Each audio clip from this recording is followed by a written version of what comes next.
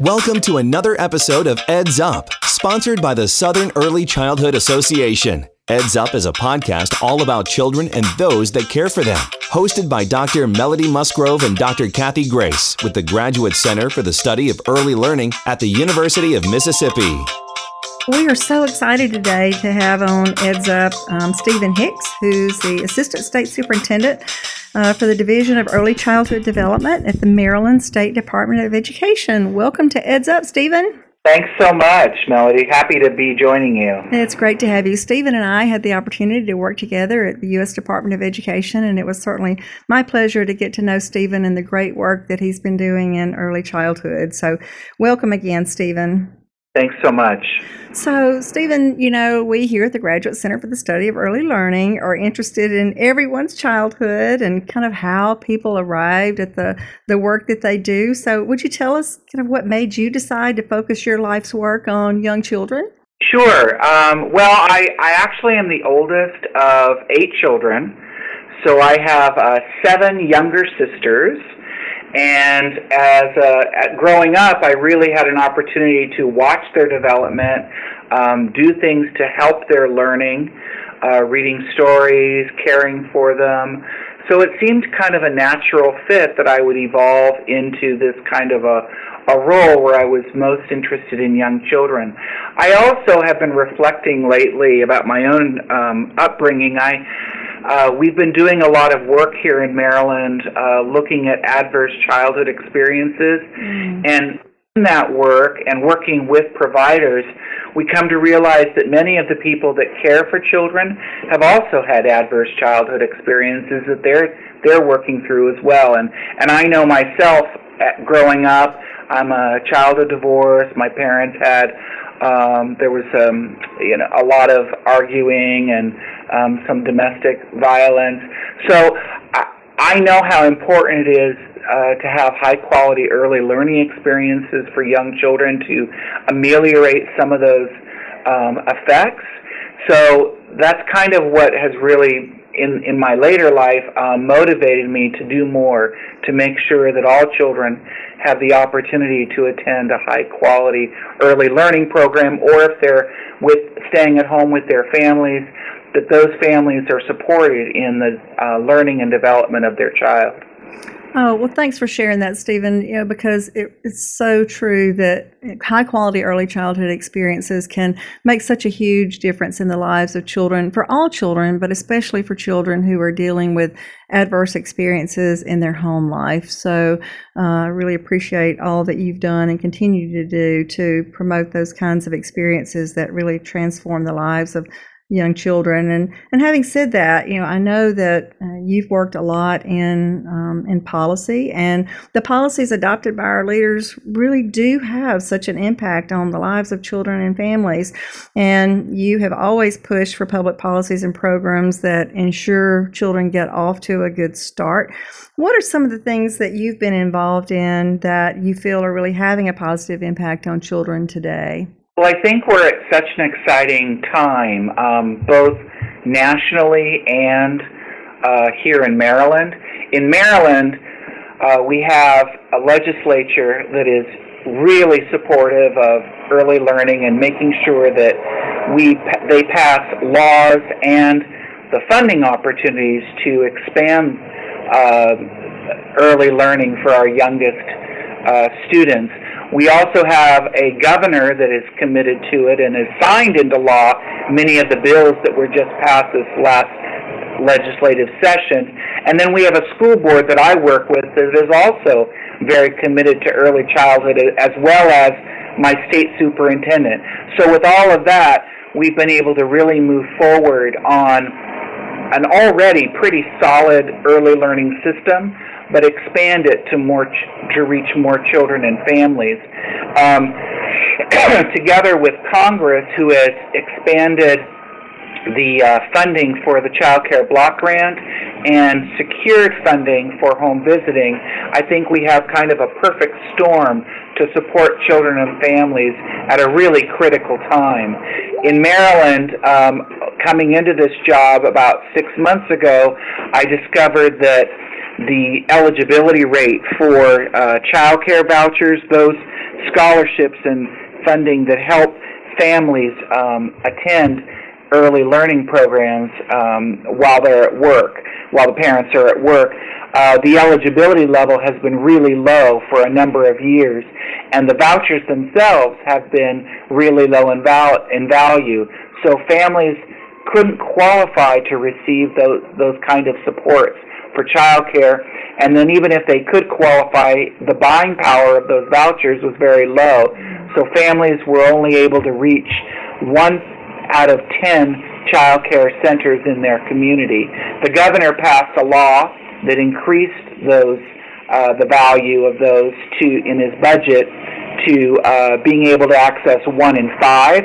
So we say they have a value of 20% of the market rate value of child care, but that's still quite low, and the legislature, fortunately, is ramping that up over the next 3 years after next year to finally 60% of the market rate value, which means that families will be able to reach 3 out of 5 child care centers in their community as far as being able to afford them. You know, for all families, child care affordability is really at a crisis point. Families aren't able to find quality child care. Some of them are resorting to unlicensed care where children are not always held safe and they're not always learning during that time. And we know for our most vulnerable children, that period of time of brain development is critical. And if you don't catch them in that window, it's very difficult for them to catch up later on, and is much more costly with retention and special services that are needed. So we're increasing the voucher rate. I've worked with the school board to change the outdated eligibility levels. So I'm hoping that next year, starting in July, we'll be able to reach more families and they'll have more access to quality early childhood education. In Maryland also, the legislature has seen fit to really put an emphasis on expanding pre-K for all 4-year-olds and also for low-income 3-year-olds. So our commission, it's called the Kirwan Commission, they're working to look at the funding formulas that our school districts get each year and increase that to expand pre-K. So it's kind of a multi-layered effect. We're working on young children birth to 3 or birth through 4 with higher quality child care, getting more of those programs into EXCELS, which is our quality rating and improvement system, through incentives and bonuses for providers. Also increasing the value of vouchers for families, making sure that more families are eligible to receive those vouchers, and expanding opportunities for high quality pre-K for 4-year-olds and at minimum children who are 3 from low-income families. Wow, Stephen, that is so exciting to hear about everything that's happening in Maryland and the commitment of your leadership to the well-being of young children. Again, you said so clearly how important it is to start early because it's hard to catch up. I mean, that's the best time, the best investment that we can make is in those first 3 years of life. It's not important, it's not that it's not important to do so later, but those first few years are so critically important. And as you know, not all states have that kind of commitment that you have there in Maryland and Mississippi. And in many states, the legislatures are cutting funds for early childhood or not increasing increasing access to the vouchers and so forth. So, wow, I'm so impressed with what I hear going on there in Maryland. So congratulations on that work and that kind of leadership that is going to lead to, really economic benefits later, and not just economic benefits, but obviously improved quality of life for a lot of people there in Maryland. And so I know you talked about some of the financing, but what you've worked at the federal level and have seen policy from that level. What do you think are some of the greatest challenges facing our nation? And I'd be interested if you have any thoughts on the requirement that that parents the work requirement that's being proposed for parents to be able to get TANF and other benefits. Yeah, I think we need a more compassionate approach. You know, we really need to value our youngest children in this country, and I think some states have really stepped up when we've seen sometimes a decline at the national level, where there hasn't maybe been a real focus on early learning as there had in the past, and also making sure that there's equity. I mean, you talked about a moment ago how some states, aren't doing as much, and I really see that as a problem. I think we need to look at all our children in the United States as deserving of an equitable opportunity to have early learning opportunities, and that's just not happening everywhere, which doesn't make sense to me. It doesn't make sense that a child in one state has no access, especially maybe in a rural area, to early childhood programs, while a child in another state does. This is all really a matter of equity and making sure that children get the strong start they need to start school, and then follow up throughout their schooling with quality early elementary school, middle school, and high school, so they graduate, they go on to college and career and become productive members of our community. And unless we invest early as a nation and in our states and local communities, that's just not going to happen. I think some of the biggest challenges that we're facing, though, is even when we do have the political will to expand these opportunities, the compensation for teachers who in this area has been so low for so long that we're not able to attract as high a quality workforce as we'd want to, and also not the numbers of folks that we need in early care and education.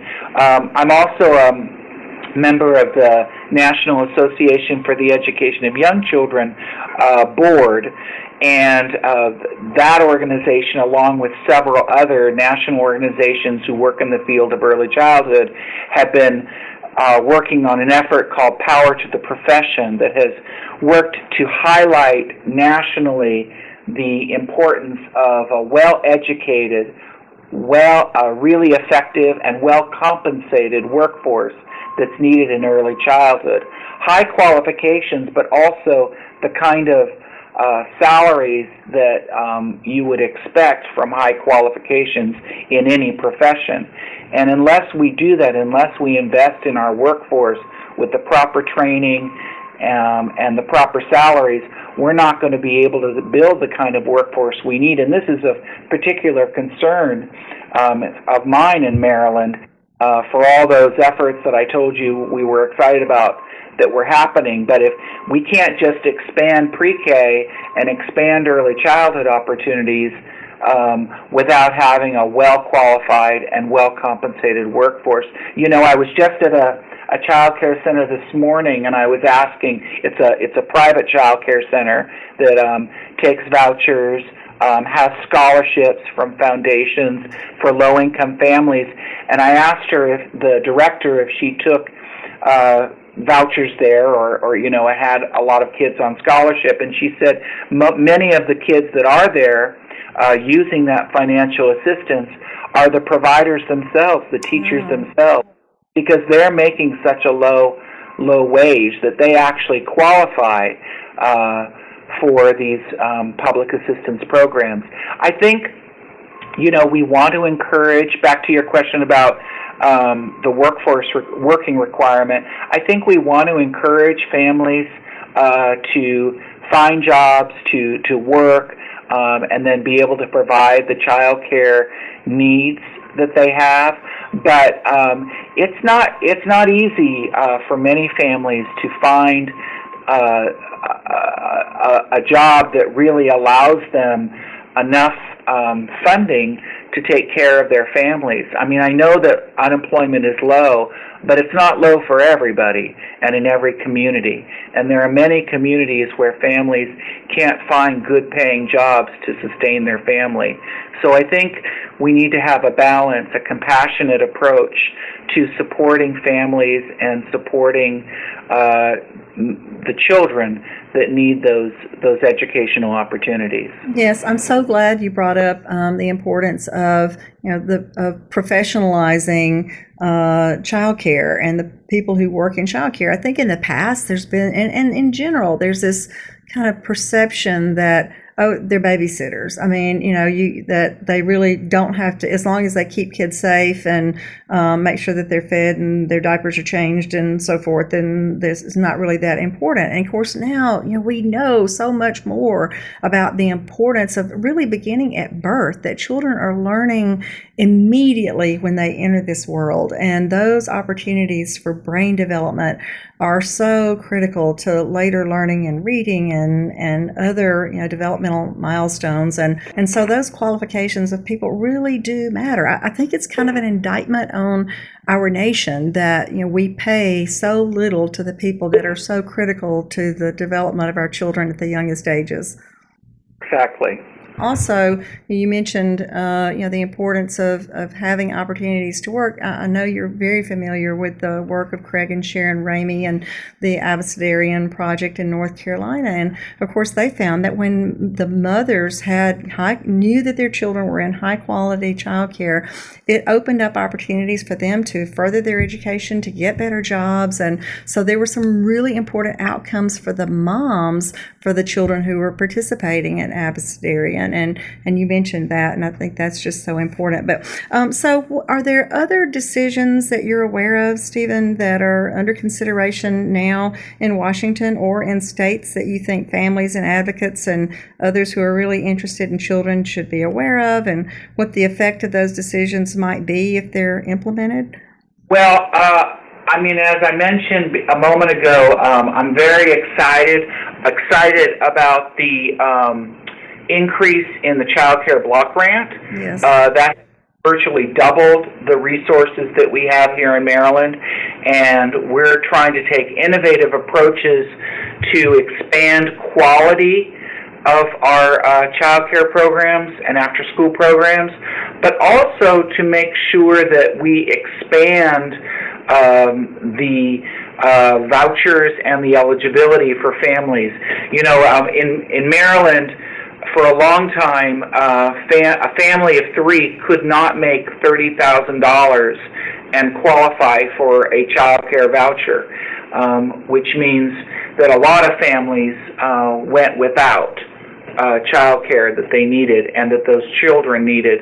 So we're hoping to use a lot of those funds to expand the reach of these early childhood opportunities. But we want to make sure that this increase is seen as the new normal. For a long time, the Child Care Block Grant has not been fully funded, and a reauthorization occurred a couple years ago in 2014 with a lot more requirements to ensure the safety of children in those care settings, and I'm grateful for those, but it does put a burden on states and communities in complying with some of those new requirements for health and safety, for fingerprinting, background checks, etc., to ensure the safety of our kids. So these extra funds, these additional funds, this increase is extremely helpful in that. And being able to provide more opportunities for early childhood education programs for our most needy children is also critical. But we don't want to have this seen as something that's one time. This needs to be the ongoing funding, and it still needs to increase going forward in the future. So we need folks to be making sure that their representatives understand how critical this investment is and that it needs to continue and not retract from where it is at this level. We also need to make sure that our legislators in Washington understand how critical the CHIP program is. and other services for children and for families in ensuring that they get off to the right start in their education and in their learning. It's not just an academic focus that we need to prepare children for success, but it's also making sure that their health and especially dental needs are met. And without these programs, many children will suffer and fall behind. So we need to make sure that all families have access to adequate health care, dental care, and as we're seeing the need for more mental health services for both families and children, we need to make sure that those investments are increased.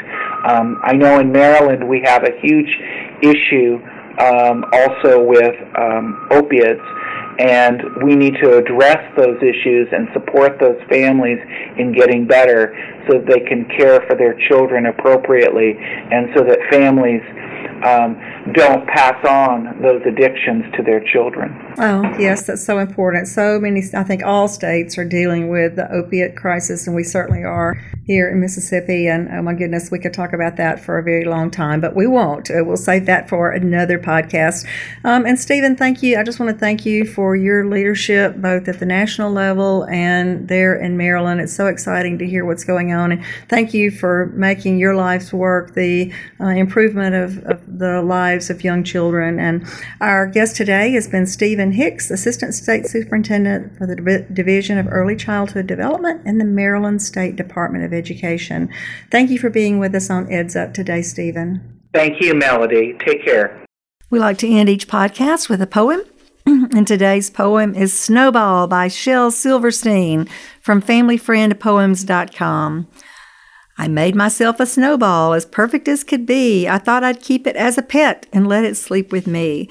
I made it some pajamas and a pillow for its head. Then last night it ran away, but first it wet the bed. That is Snowball by Shel Silverstein. Children love poetry and rhyme. Please give your child the gift of poetry. I hope that you will enjoy and encourage people to subscribe to our podcast series. We have a variety of different topics that we'll be covering. And so just remember, if you've got any ideas or something that you'd like to bring to us, please use our website, facebook.com/EdsUpPodcast. Eds Up is a production of the Graduate Center for the Study of Early Learning at the University of Mississippi. The views and opinions of podcast participants are solely those of the individuals involved and do not necessarily represent those of the university, its employees, or any affiliated entity.